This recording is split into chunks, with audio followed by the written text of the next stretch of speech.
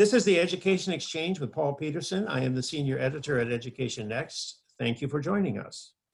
The COVID pandemic has placed a bright spotlight on the teaching profession. Are teachers quitting their jobs rather than risking their lives? Can they provide effective instruction online? Is the learning gap across the social divide growing wider every day? These questions raise even larger issues. What's the quality of our teaching force? Is it getting better or not? How well prepared are young people when they enter the teaching profession? Are our best teachers being rewarded? These are some of the issues that I'd like to discuss with you all today on the Education Exchange. Kate Walsh, president of the National Center on Teacher Quality, has joined me, and there is nobody in the country who brings a more critical and thoughtful eye to the question of teacher quality. Thank you for joining me on the Education Exchange. It's my pleasure, Paul.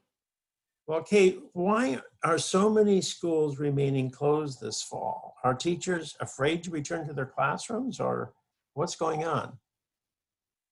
Well, I mean, the first and obvious answer is that in many places it's not safe for schools to be open again.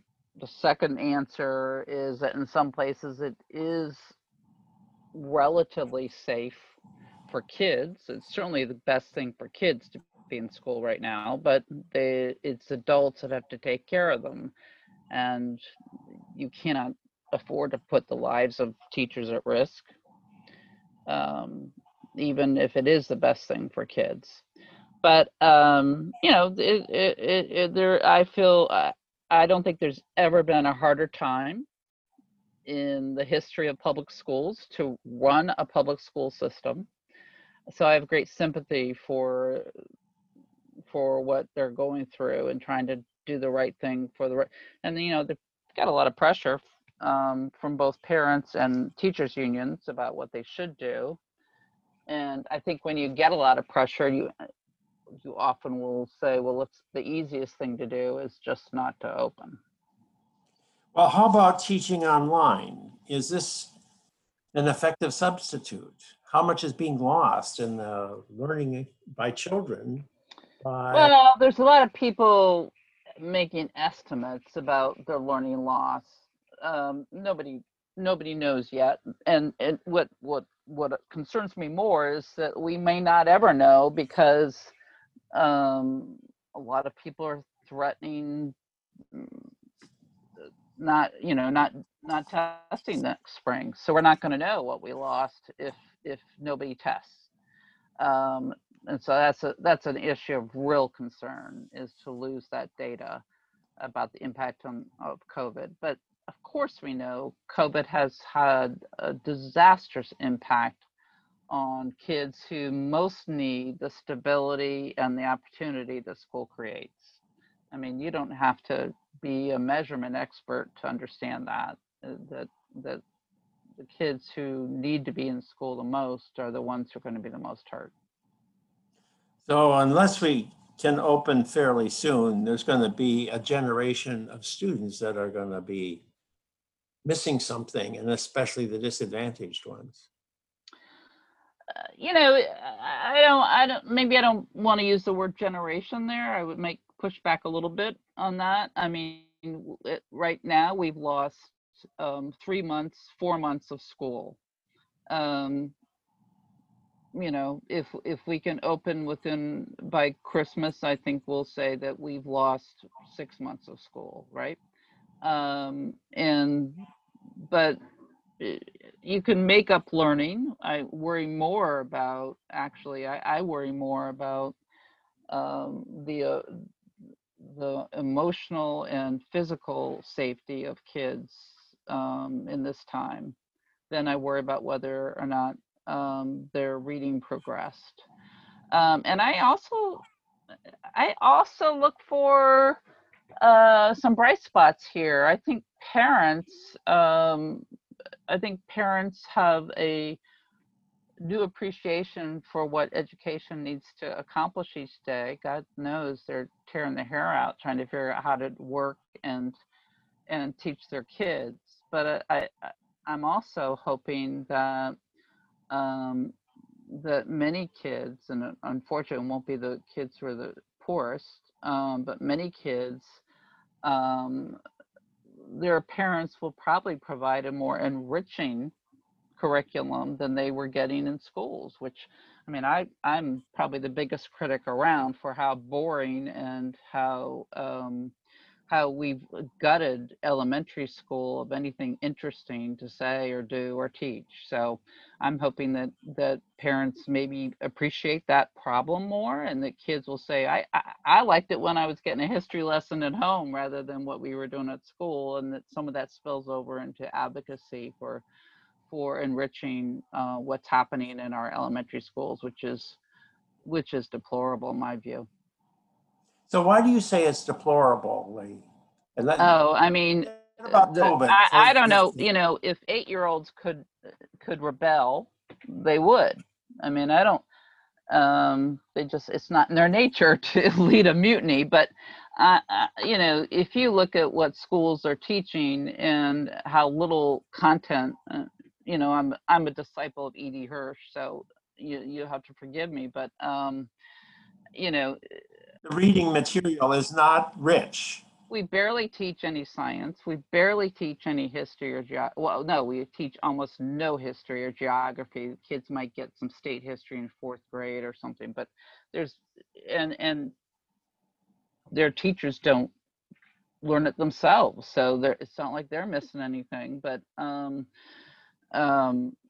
you know, so the elementary school day should be a concern to all of us, and we see it in very, you know, hard measures, such as we know that a third of kids can't read, who should be able to read, and we know that our math performance is in the basement compared to countries of less wealth than our own. So, you know, those statistics are sort of what resonate, but we don't talk about the fact that that what's going on in school day in most American schools, and I'm including very wealthy school districts as well, because they're just as guilty of gutting the elementary school day of curriculum, of content, as anyone, maybe more so.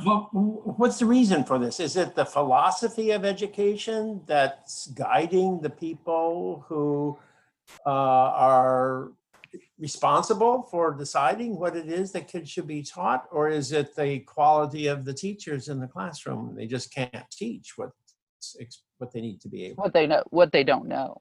I mean, we study what, you know, that's part of the reason I don't mean to shortcut my answer here to make it sound like I think it's all teachers' fault. This isn't teachers' fault as much as we look at what teacher prep programs require by way of content of their elementary teachers, and there's no effort to align the content that they'll need in order to provide a content-rich curriculum. There's very little effort to do that.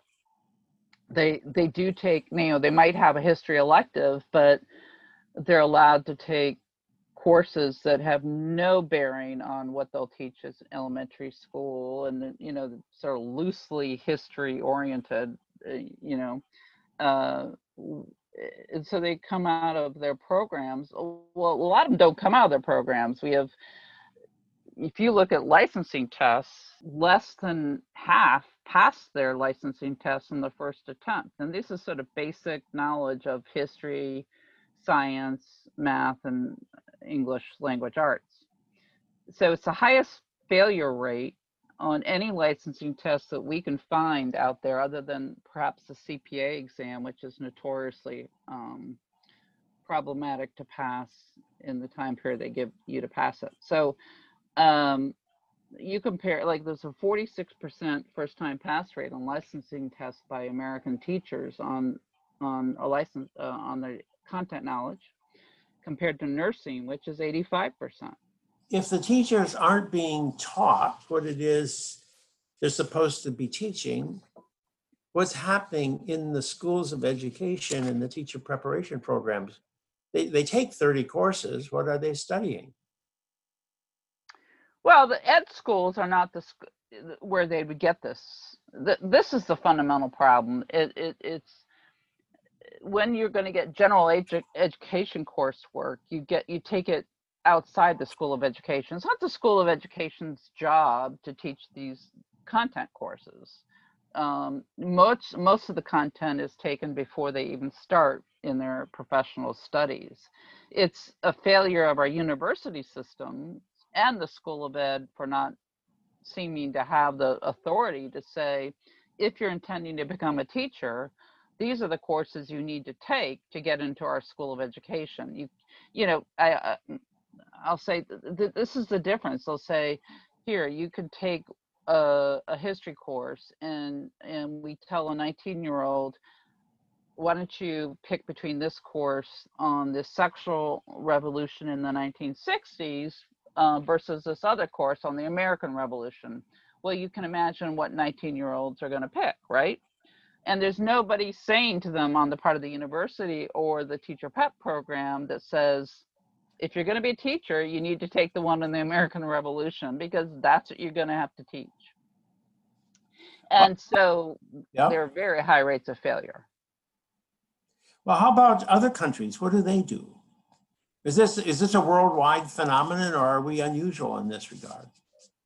I think there is something about in our system of education in our country, and I've never been able to understand it completely, but there is a disdain in America for well, it's an anti-intellectual culture, to say the least.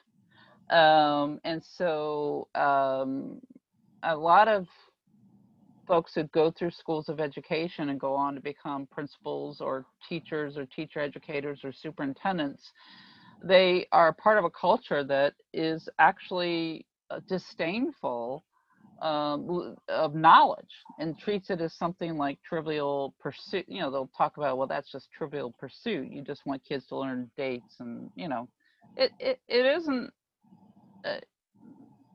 It's pervasive. You know, I can't tell you the number of times I've spoken to an audience of educators where they say, well, we don't care if our teachers, you know, can pass a test of their content knowledge. What we care is if they can identify with our kids and if they love our kids. It's almost antithetical to what the purpose of education is, right? We just want our kids to feel loved and supported, and you know, I don't know about you, but my best teachers were teachers who challenged my mind. They weren't teachers who were nice to me. I mean, I'm not saying I loved having a mean teacher, but the teachers I was inspired by were tough on me.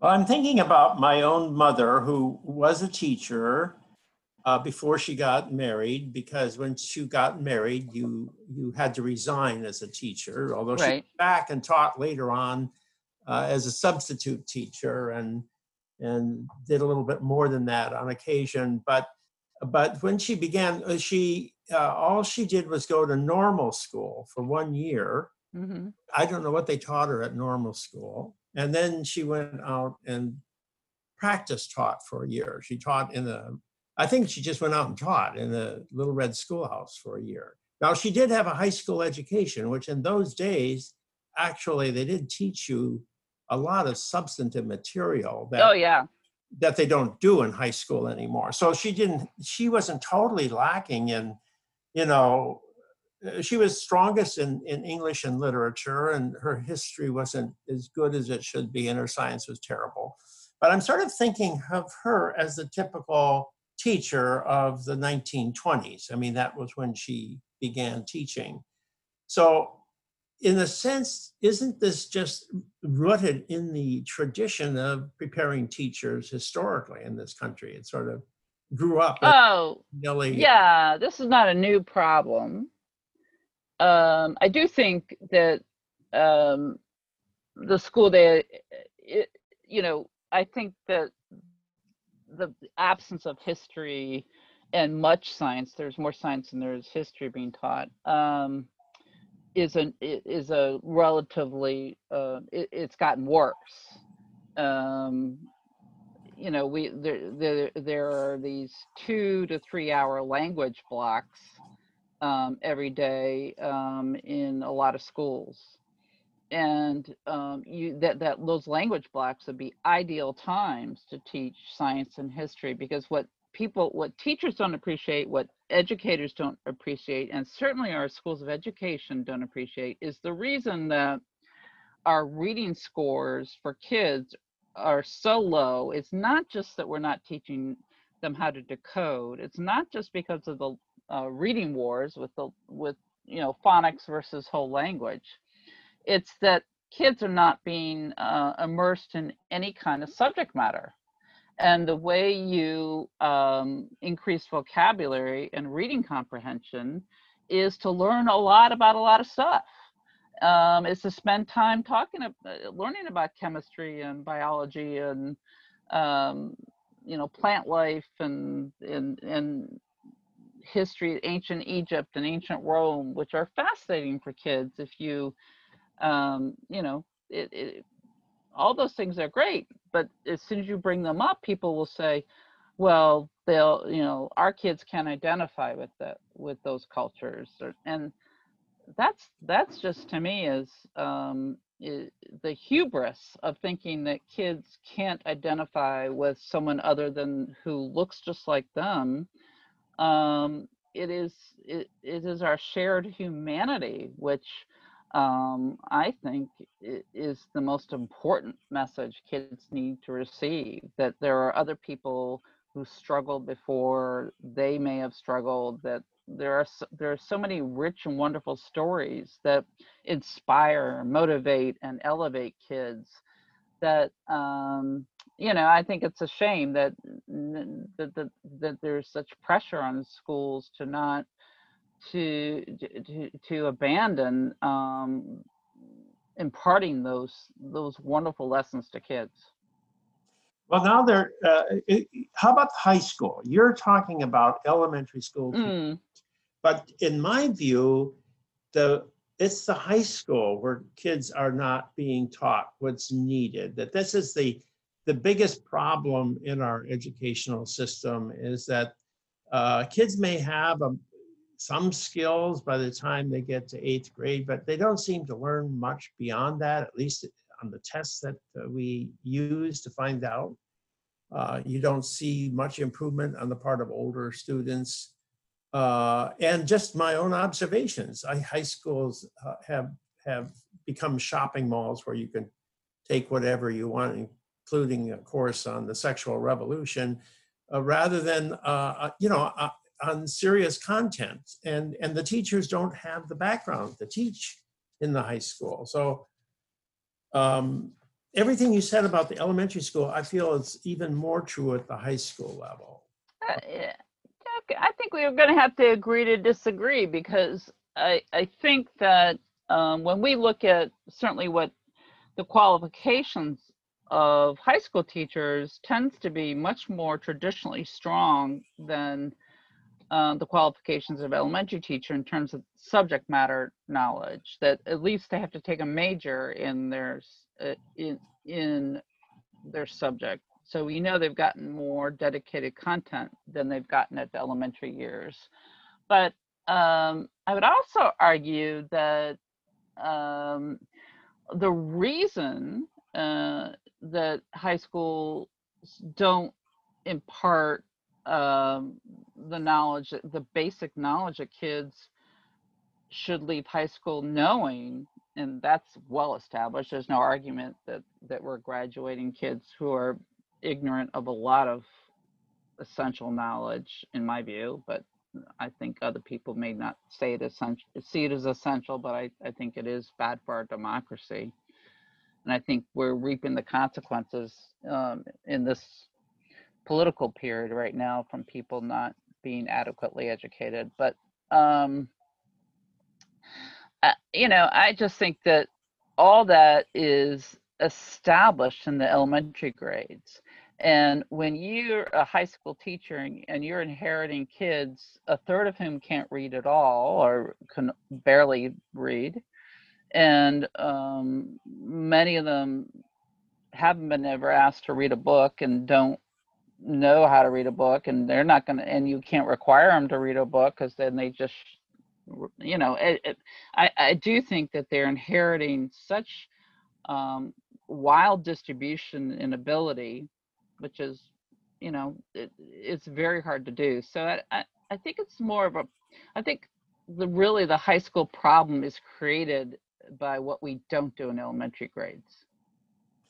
So, what's your recommendation to the teacher preparation program? How this is a huge hill to climb, and I'm sure you're realistic about how far up the hill you can get. But what steps would you take?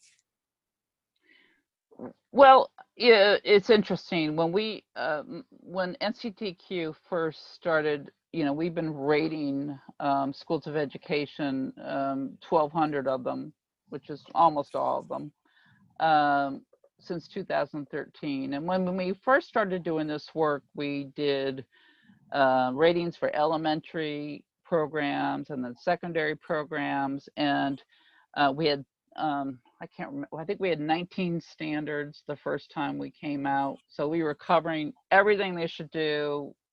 Well, almost everything they should do. Important things like, could they interpret data, and did they, would they know how to teach? I'm drawing a blank on all the different things we did, but and over the years, we realized that we drowned everybody with data, and that took the eye off the ball of what was most important. So we're actually not going to be rating secondary programs after this next release. And we are going to be focusing laser-like on the reading and math preparation of elementary teachers. We think if we can, and we have evidence, we've seen some positive response by programs to their ratings, and they're starting to teach more reading instruction than they had. Less so in math. We're not seeing as much movement there, but we think if we can get elementary teachers to have a strong foundation in reading. And by reading, I include that content knowledge. So you can't teach reading without knowing some content knowledge. If we can get those things done, we think that we'll call it a huge win. And not that those are the only things teachers need to be able to do, but is what matters the most. So I'm going to ask you a question that's very contemporary right now. And that is, what's your recommendation for how to teach slavery in elementary school? So here's a content issue out there. It's truly a part of the American historical experience. It's also the experience in many other countries. It's very difficult for a child to wrap their head around the fact that some people had other people as their slave.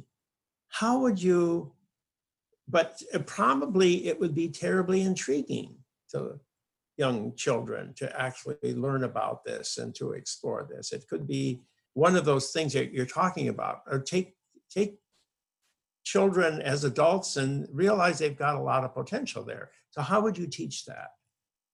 Well, I've thought about this a lot, and I don't know if I have the best answer, but I have, a point of view. And I think, I was a big fan of the 1619 series the New York Times did. I thought it was extremely compelling. I know there's some people who have raised some maybe legitimate, I don't know, questions about some of its conclusions, but I think that the stories that were told in that were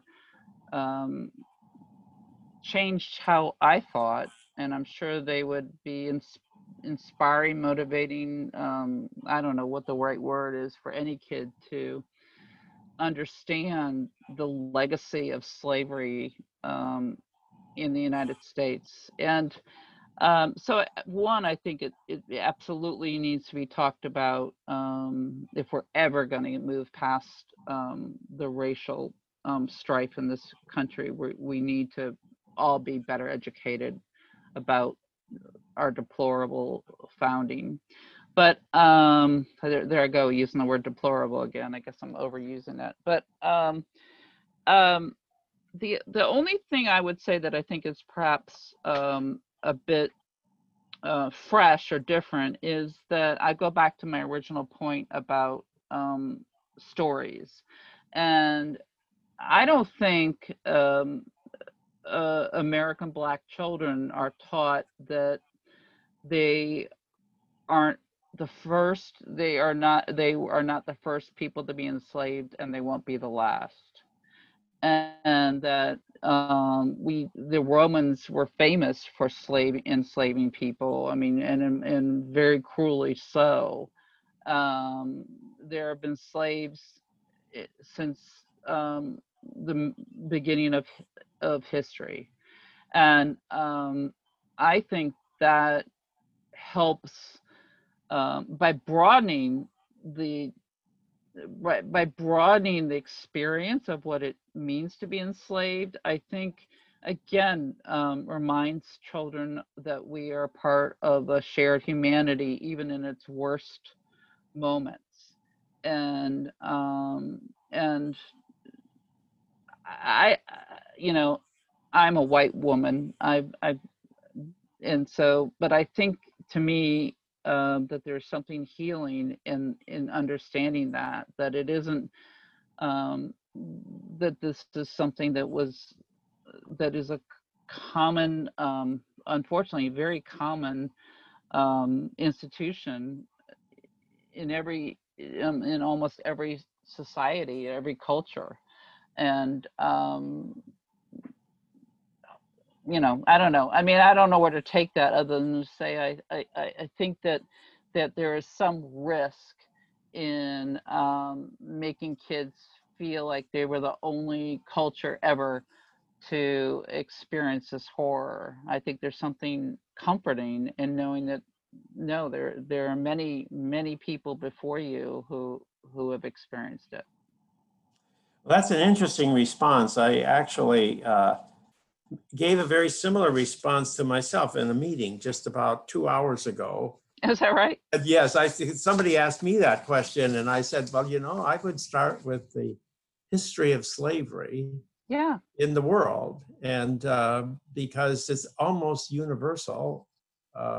It's very hard to find societies that didn't practice slavery, but that doesn't mean, and then you can also teach the steps that mankind and humankind, I should say, have taken over the millennia to mitigate and change and transform this historical legacy. I just sort of wonder, don't it'd be we'll see if we get any reaction about this, but I think part of the problem is the why me question. Why us Africans? Was there something about our race as African people that that that made slavery possible? And I think if kids were taught it isn't a why me, it's the way human beings can act in their worst moments and their worst times. And I don't know, I would just think that would be somewhat assuring to kids who start to doubt themselves. But of course, a teacher who's going to teach this has got to themselves know something about this. Yes, and that's not happening right now. So it comes back to, now when you say we have to transform our teacher education programs, what's the other point of view? What do people say out there? We have to have, teachers need content knowledge or they're not going to be able to teach it. What kind, when you go to a school of education and and talk to the faculty, or what's the response? It's there's what is most upsetting about the response is that there's really it's just the need for teachers to know something is degraded. It's seen as a very low priority. It's not that when you say, well, you really not think that teachers need to know something about their subjects, and they'll say, oh, but it's the lack of importance. Its place in teacher education. It's not that people will come out and say content knowledge is unimportant, but there's a very strongly held point of view right now that requiring teachers to know some content is the way we measure it is racist. That the tests that they have to take are biased, and with very little evidence that that is the case. And there are a very popular point of view right now that says that the tests are not predictive of future teacher effectiveness. So it's the first time in my career in education where we have to defend the idea that teachers should know something before they teach. Because there really is, they say, well, it's not that the problem is that it's the test. They want to shoot the messenger. But there is no other way of measuring whether someone knows something than to test them. And they speak in very loose terms, like there should be some alternatives to tests. And none of the alternatives really are measuring whether anybody knows anything. They'll say, well, they have a 3.0. Well, 3.0 and what? We still don't know if they can teach a kid anything about a fraction. I mean, so the tests are necessary. They may not be perfect, and I know they're not perfect.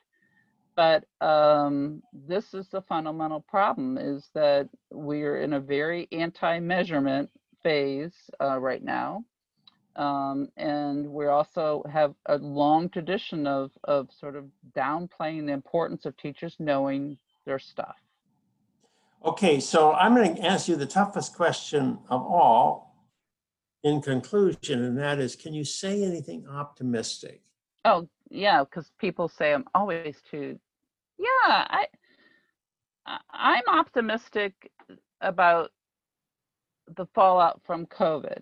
As horrible as it's been, I think that, as I said before, I have real hope that with this level of disruption, that some really stubborn dynamics change, and one of them being, parents have a better understanding of what schools were doing and what they should be doing, and play a more active role in that regard. And I am optimistic that teacher ed, with the appropriate amount of pressure from external forces such as ours, will respond.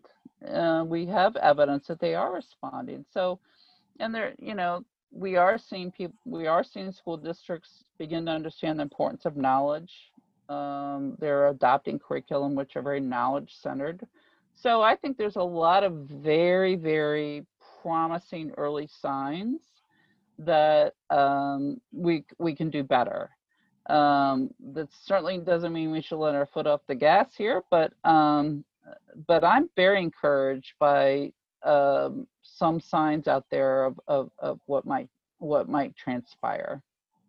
Well, thank you, Kate. I've been speaking with Kate Walsh, President of the National Council on Teacher Quality. Thank you, Kate, for joining me on the Education Exchange.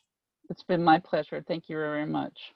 I am Paul Peterson. This is the Education Exchange. Please join me for a new Education Exchange podcast released on the Education Next website every Monday at noon Eastern Time.